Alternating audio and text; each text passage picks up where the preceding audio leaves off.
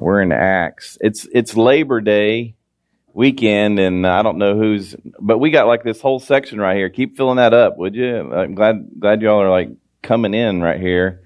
There is a bowling tournament that it's happening today. If you couldn't tell, there's commotion going on. So if it gets too loud back there, there's plenty of seats right here in the middle. So you're welcome to adjust. Not going to bother me. So, well, I'm glad that you're here. Where we're picking up in Acts, we left Paul. He had his Damascus Road conversion experience last week, and we pretty much left him in Tarsus. And so now we're getting ready to go to Peter. We're jumping from Paul to Peter in this section right here, and this whole narrative right here just focuses on Peter for a couple of chapters. And this is the Samaritan mission. If you look at the map, obviously this is Israel. We've got our 2 points. We've got the Sea of Galilee at the top. We've got the Dead Sea at the bottom. We've got Jerusalem that's just west of the Dead Sea. And our story picks up, this is a modern day Google map. And the lot is actually Lydda, the city of Lydda back in biblical times, back in the time of Acts, which is where we'll pick up the story.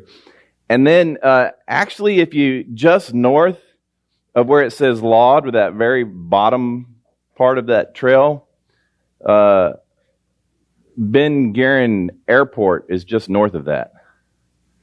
That is where Tel Aviv is. It's in that whole little area right there. And you'll see Jaffa, Jaffa, actually is Joppa in the New Testament Greek. So you'll hear Joppa today. It's right there on the coast, and it's actually a little tiny area inside of Tel Aviv. And then you go north along the Mediterranean Sea on the coastline, and you get to the city of Caesarea, and we'll talk more about Caesarea today. But just to give you an idea of where we are on the map today, that should help you. So we're going to pick up at the end of chapter 9, where we left off. But think about this for a second. Someone being healed is a pretty big deal, right? Right? So wouldn't even the greater deal be for someone to be raised from the dead? It's a little bit bigger deal, right? Than just being healed of something. But then even there's a third one that's a bigger deal than being raised from the dead. Anybody have a clue what that would be? I would say salvation through Jesus Christ for eternity is a lot bigger deal than being raised from the dead and having to continue to walk here on earth. So all three things are about to occur right here in this whole section that we get to. Acts chapter 9, starting at verse 32, it says, "As Peter was traveling from place to place, he was itinerant pastor."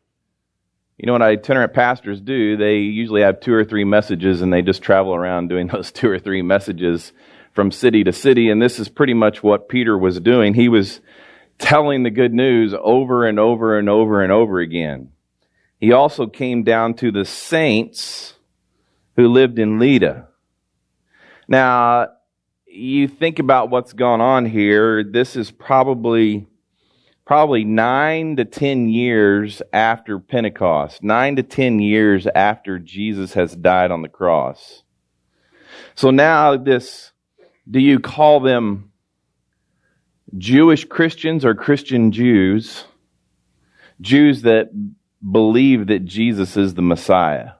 This is who the gospel, the good news, has gone to, is to the Jews mostly. Some Gentiles, some non-Jews have come to know Jesus as their Lord and Savior. But think about this for a second. They've been ingrained in Jewish practice for a long time. And now they believe that Jesus is the Messiah, and Jesus is pretty much freeing them up from what Keith just talked about, freeing them up from the law. And things are changing. The plan about the traditions and the rules and the laws and everything is disappearing because now Jesus has taken the place of this. And they're trying to figure this thing out.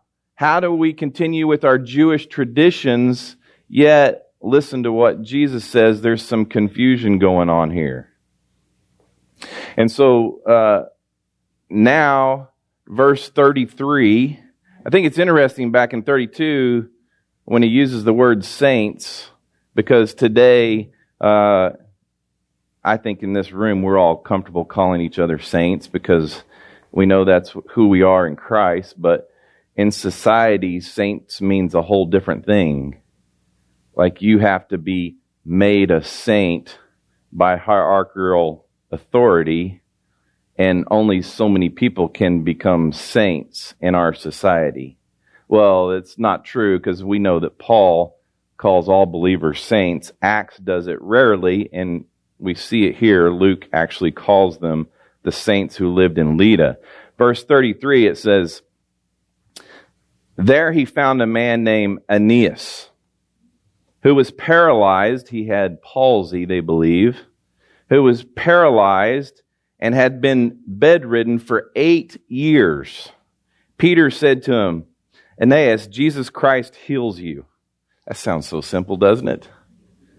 Jesus Christ heals you. Get up and make your bed.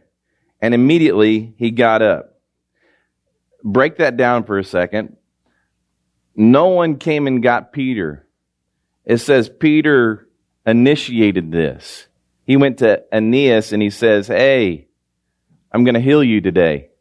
I'm not going to heal you, but Jesus is going to heal you. And he actually calls upon whose name? He calls upon Jesus' name. It's Jesus who healed him, not Peter. But what actually healed Aeneas? His faith. His faith in Jesus. Not his faith in Peter. Not his faith in Christianity, but his faith in Jesus alone is what healed Aeneas. He says, make your bed. Make your bed. In some translations it will say, make your couch, make your mat. This is what they typically made when they would dine at night. They had this mat that they sat around the table and they would lay there and they would eat. This leads you to believe that it was something very similar to this. And think about that for a second. But his position and being healed indicated that Aeneas retained enough sustenance to recoup his strength because he got up. He rolled up his mat and walked off. And this dude, who's been paralyzed for 8 years and everybody knew it, is now walking around the city. What? He's been paralyzed for 8 years. How did this happen? He doesn't point to Peter. He says, it's my faith in Jesus Christ. And he begins to proclaim what Jesus has done in his life. Look, it says in verse 35, so all who lived in Lydda and Sharon saw him and turned to the Lord. Lydda being that little spot called Lod, Sharon being the whole region that was pretty fertile because it was right there on the coastline. The whole region began to hear that this man Aeneas was now healed after being paralyzed for 8 years, and it's because of revival broke out in the land. Watch, verse 36. In Joppa, we showed that to you on the map. It's a little area inside Tel Aviv, which is now called Jaffa. It's just 10 miles west of Lydda. It's the same place that Jonah fled to when God said, hey, Jonah, go to the Ninevites. Where did he go? He went to Joppa. I'm going the opposite direction. I'm going to the coastline. I'm getting on a boat and I'm getting out of here. How ironic is that? The same place that Jonah escapes to is the same place that Peter gets the call to go to Caesarea and begin sharing the gospel to the Gentiles. No irony there. It says, in Joppa there was a disciple named Tabitha. Immediately I know where all your older people's minds went. Tabitha actually means the word gazelle. A gazelle being an animal that is brisk and is able to run and has much strength. But he translates it right there, Tabitha being her Aramaic name and Dorcas being her Greek name. He says, which is translated Dorcas. She was always doing good works and acts of charity. Dorcas, Tabitha, has died. It says in verse 37, about that time she became sick and died. Now, when the church body loses a saint, it greatly impacts the fellowship. I mean, today marks the same month a year ago that we lost Todd. And the loss of Todd, Ava, several others that were a part of this ministry, it greatly impacts the fellowship. It makes a difference when you lose a saint in the body. And this is the whole feeling of this group there in Joppa, is that Tabitha was an important part of ministry to the church. It says in verse 37, about that time she became sick and died. After washing her, they placed her in a room upstairs. It was Jewish custom to wash the dead body, get ready to put spices on it, and prepare it for burial. Taking it up to the upper room, I don't think there was any significance to that. But maybe they just wanted her body to be closer to heaven. We're not sure exactly why they took her to an upper room. It says in verse 38, since Lydda, which is where Peter was near Joppa, 10 miles away, the disciples heard that Peter was there and sent 2 men to him and urged him, don't delay in coming with us. Now, at this point in the scripture, there is no indication that the apostles have ever raised anybody from the dead. They've done all sorts of healings and casting out demons and everything else, but no indication that apostles raised anybody from the dead. Tabitha's dead. And they're sending for Peter going, go get Peter right now. Who's their faith in? It's not Peter, but it's in the apostle Peter, who knew Jesus, and they knew that Jesus raised people from the dead. We have enough faith in Jesus to believe that the apostle Peter might be able to do something. Their faith was in Jesus, not Peter. Verse 39, it says, Peter got up and went with them. I mean, biblically, spiritually, who has the greater authority here? You would think that the apostle has the greater authority than the people, and the apostles used to telling people what to do, but there's a lot of times when the people tell the apostles what to do. You hear me? And so now they're telling Peter, hey, you need to come over here because we need some help. It says, when he arrived, they led him to the room upstairs. And all the widows approached him, weeping and showing him the robes and cloths that Dorcas had made while she was with them. That right there just told us Tabitha's ministry.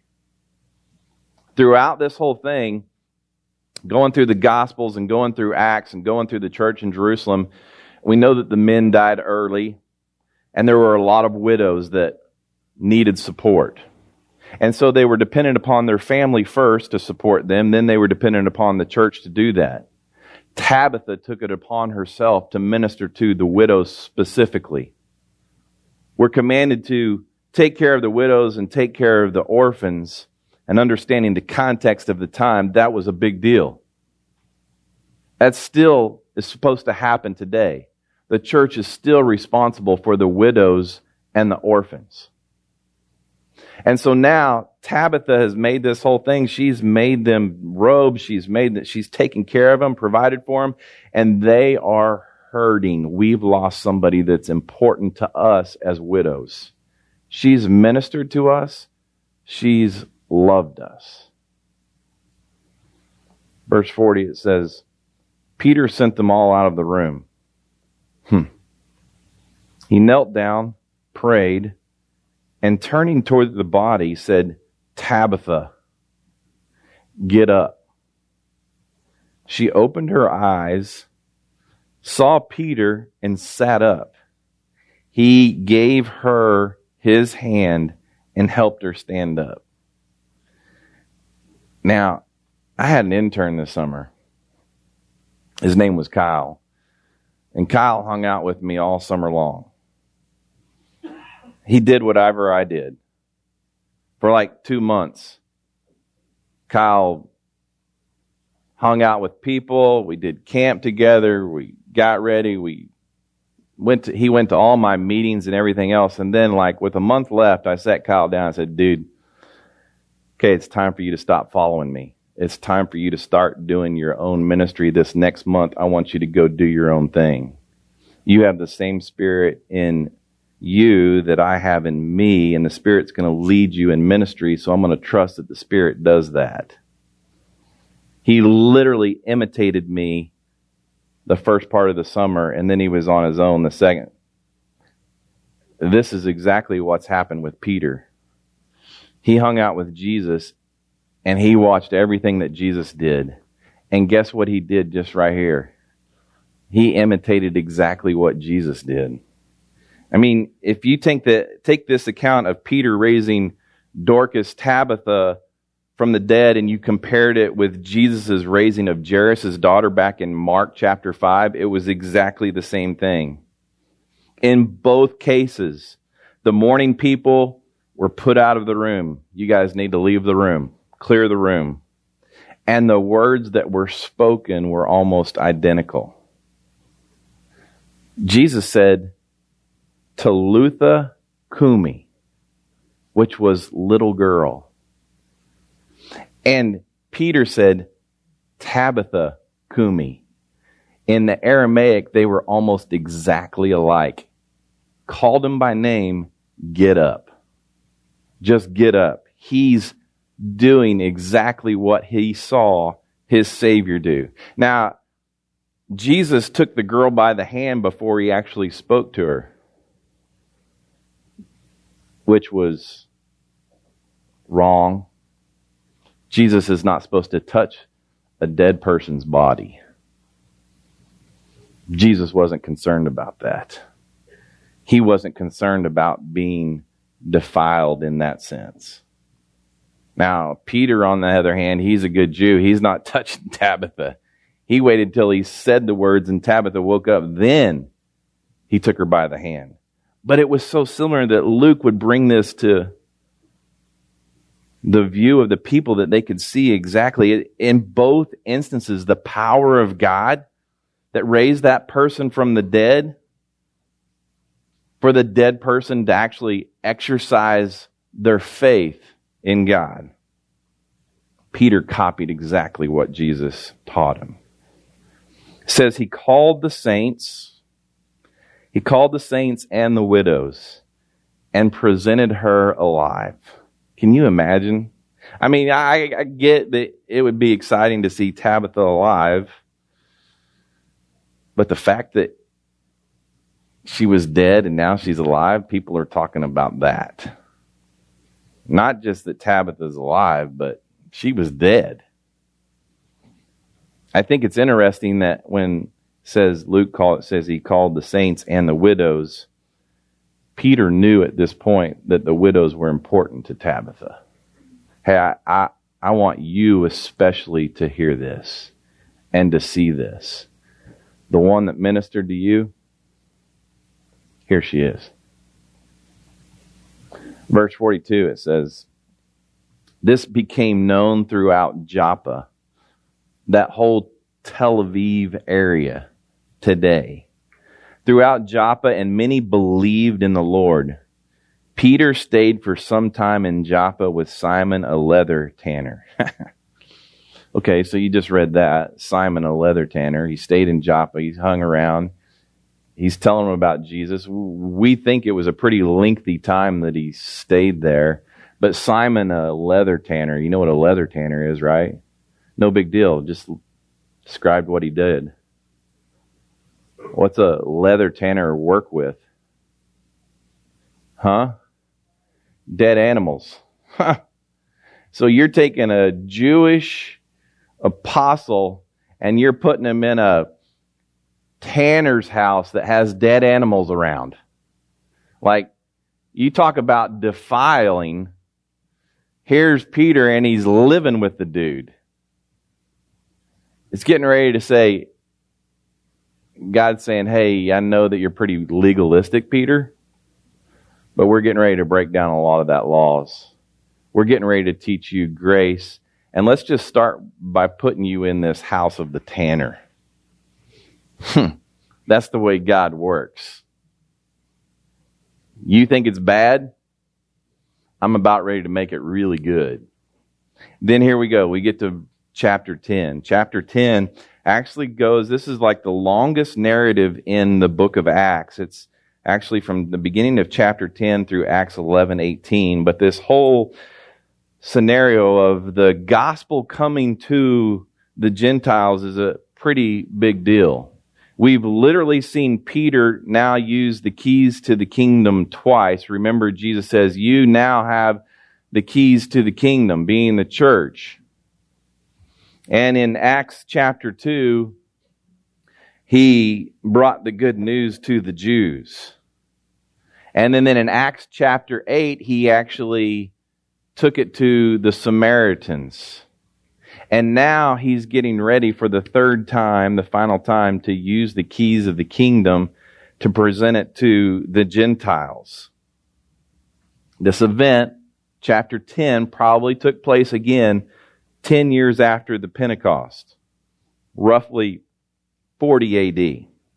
And as I was saying, this Jewish mission of sharing the good news with the Gentiles was not easy. There were probably two issues that occurred during this point.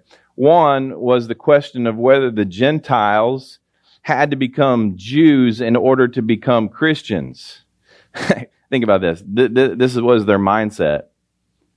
For you to believe in Jesus, first you have to believe in Jewish traditions. That means you need to be circumcised.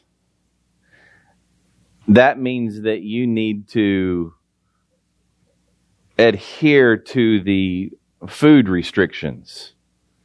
That you can't eat foods that are unclean. That was the question. Can they bypass the Jewish traditions, or do they have to take on the Jewish traditions? If the gospel is predominantly with the Jews at this point, this is what they're doing because they don't want to give up their traditions. Then the second issue that they have is, let's say that a Jewish Christian actually hangs out with a Gentile Christian and they're eating dinner together. Is that even possible? The food restrictions were so bad, how can you even mix and mingle with them over dinner? Because now you're really complicating this thing. And Peter was the one that was probably going to have to answer this. And now both questions are going to be answered here in this first few verses. I believe that the issues were not, however, fully settled with the Jewish Christians as a whole. You're going to find out later in Acts chapter 15 that there's still some that are wanting to hold to that Jewish tradition. Even Peter gets his chops busted by Paul later on. But both the issues resurfaced in chapter 15. Here it is, verse 1. There was a man in Caesarea named Cornelius, a centurion of what was called the Italian regiment. He was a devout man and feared God along with his whole household. He He did many charitable deeds for the Jewish people and always prayed to God. All right, so let's break this down. There was a man in Caesarea being 65 miles northwest. Just go up the coast from Joppa up to Caesarea. And at the time, Caesarea was a Roman capital of Judea and had some beautiful buildings. I mean, Herod the Great, he was great because he was a great architect. He was a great builder. He built things all over the empire. And he did exactly that. He built homes in different places. It says originally this was a small town now named Strato's Tower. It was rebuilt on grand style by Herod the Great, complete with a man-made harbor, a theater, an amphitheater, a hippodrome, and a temple dedicated to Caesar. Last year, I took 18 people with me to Israel, and we went to Caesarea, and guess what we got to see? This right here.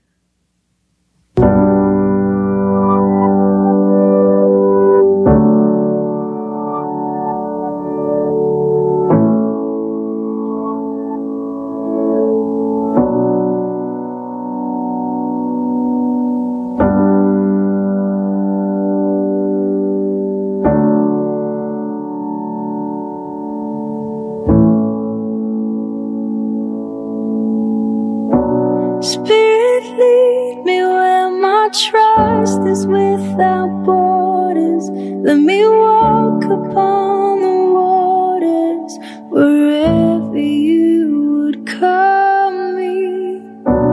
Take me deeper than my feet could ever wander, and my faith will be made stronger in the presence of my Savior.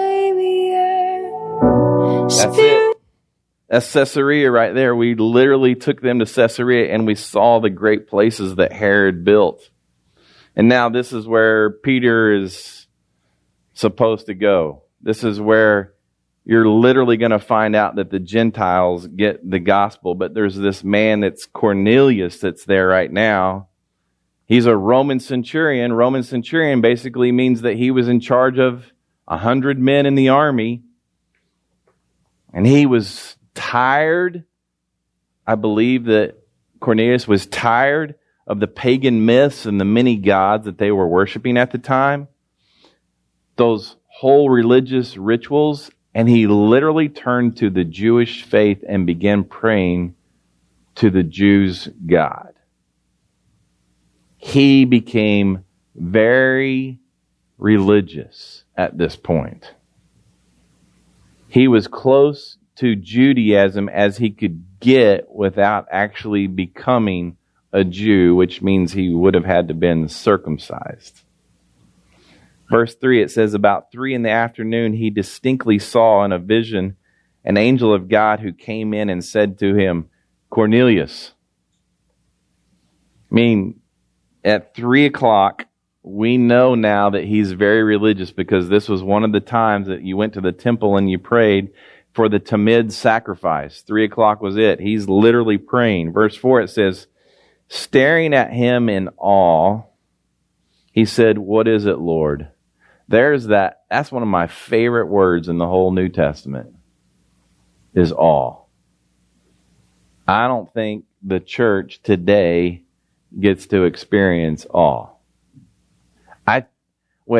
I think the church does get to experience awe. I just don't think they see the awe. Like, I'll say this. I was with Matthew last night. We were going to the race, and there was confusion about where we were meeting up with everybody. And they said, "Let's meet up here at Pinheads, and then we're go out back towards Anderson, which is back towards my house." And so I came here to meet with them. I'm like, "You guys, it's easier for me just to go home and then come back to Pinheads. Let's just take our cars and go to my house." A little confusion, trying to schedule things. But in the meantime, I walked in here to say hi to Marla. Got a hug from Marla back there. She's part of our family back there every Sunday. And Marley goes, let me introduce you to Ray. Ray's sitting there at the bar, and Ray's like, hey, I heard about your church from Andrew Farley, and he told me to come here, but I just thought I'd check it out the day before to make sure that there really is a church in here. And Ray's hanging out with us today. And I got in the car, and I'm talking to Matthew, and I'm like saying, Matthew, that's kind of crazy. Sorry for the confusion. We should have just stayed at our house and met everybody at our house. But I think God wanted us to go to Pinheads to meet Ray. But if you never see the awe, it's just like total confusion rather than the awe of God. You have to be able to see what God's doing, right? God's doing certain things, and if we just act, it's coincidence. It's irony. Totally miss the awe of God. But he's staring at an angel, and he's in awe. Awe meaning there's a fearful respect there. Did you see what just happened? Did you just see what God did? There was awe in the room. Staring at him in awe, he said, what is it, Lord? I mean, the guy is searching. He says, the angel told him, your prayers and your acts of charity have ascended as a memorial offering before God. Have any of you ever heard that? The things that you're doing, they're a sweet aroma to the Lord. He loves that you love Him. He loves that you're doing things in His name. He loves that you... That's exactly what Cornelius just heard from an angel. An angel is a messenger sent from the Lord.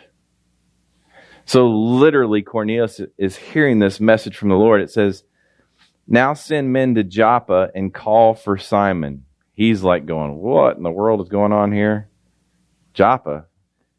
Now send men to Joppa and call for Simon, who is also named Peter. He's lodging with Simon, a different Simon, a tanner, whose house is by the sea. When the angel who spoke to him had gone, he called two of his household servants and a devout soldier, 3 people, who was one of those who attended him. In other words, this is kind of weird, but I had a dream. I had a vision. There's an angel that came to me. Really, guys, it was a reality. There was an angel that appeared to me and told me to go get Peter from Joppa, and don't let this out. It's kind of secretive, but at the same time, it had to be men that he trusted. I trust you to go do this because the angel of the Lord told me to get it done. He said, after explaining everything to them, he sent them to Joppa. Verse 9, it says, the next day, if Joppa is 35 miles from Caesarea, and they're getting there the next day, they probably took off that night and traveled through the night. 35 miles, it's a day to cover. It says, the next day as they were traveling and nearing the city, Peter went up to pray on the roof about noon. He's at Simon the tanner's house. He became hungry and wanted to eat, but while they were preparing something, he fell into a trance.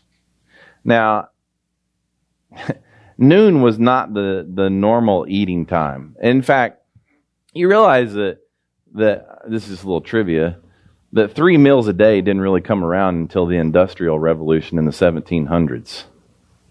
Right? You guys thought 3 meals a day was always the way that it was done, but that's only been in practice for like the last 3 years. But there was a mid-morning meal for the Jews at this time, and then there was a late mid-afternoon meal for them. Typically 2 meals a day. They're assuming Peter missed the mid-morning meal and he's hungry. And now it's noon, and Simon, being the good guest, is preparing food for him. But because of this, he goes into a trance. and begins to have a vision. Verse 11, it says, he saw heaven opened and an object that resembled a large sheet coming down, being lowered by its four corners to the earth. Remember where Peter is. He's up on Simon the tanner's roof. It's hot. He's able to overlook the Mediterranean Sea. What a beautiful sight that is. Typically on those roofs, they had some sort of canopy for shade. They might have even had a cell-like sheet that was up there. But Peter's hungry. He's tired. He goes to a trance and he sees this sheet. Four corners. Four corners. It says this. In it were all four-footed animals and reptiles of the earth and the birds of the sky. A voice said to him, "Get up, Peter, kill and eat." The boy was hungry. Remember, he was one of the disciples and they were always worried about food. Remember that back in the Gospels. He's hungry now, and now this voice is saying, "Get up, Peter, kill and eat." No, Lord. He's looking at all these different animals that they're restricted from eating. He says, "No, Lord." Someone said you can say no by itself and you can say Lord by itself, but you cannot say no, Lord together. He's like, "No, Lord," Peter said, "for I have never eaten anything impure and ritually unclean." God, I've done everything all my life to adhere to the rules that you set before us in Leviticus and everything else, and I've been good about this. There's no way that I'm going to go kill and eat a pig right now. Too bad for you. And it says, what the voice requested was strictly against the law. Never had he eaten anything or defiled or unclean. Verse 15, it says, again, a second time, the voice said to him, "What God has made clean, Peter, don't call it impure." This happened 3 times, and suddenly the object was taken up into heaven. Peter's on the roof of Simon the tanner. He's hungry. He's hot. He has a vision. The Lord says, "Look at all the animals that I've provided for you to eat." He's like, "No, can't do it." God says to him, not a second time, but a third time. Says, "Look, I've made these clean for you to eat." What in the world is going on here? Peter has no idea.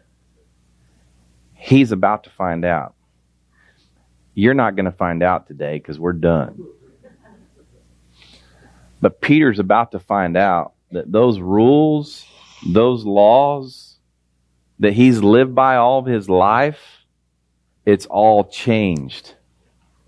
Peter, you're free.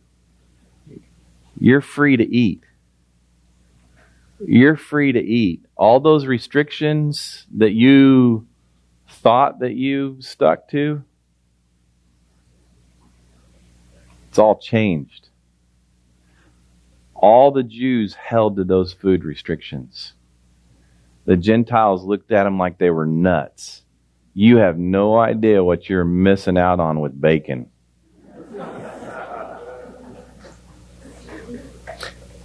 And it's all about to change. It's all about to change. But now you have to come back next week. Father, I thank you that it changed. That it changed. And it's not about the food. It's about the freedom in you. The freedom in Christ. And so today we give thanks for that because we are free in Christ.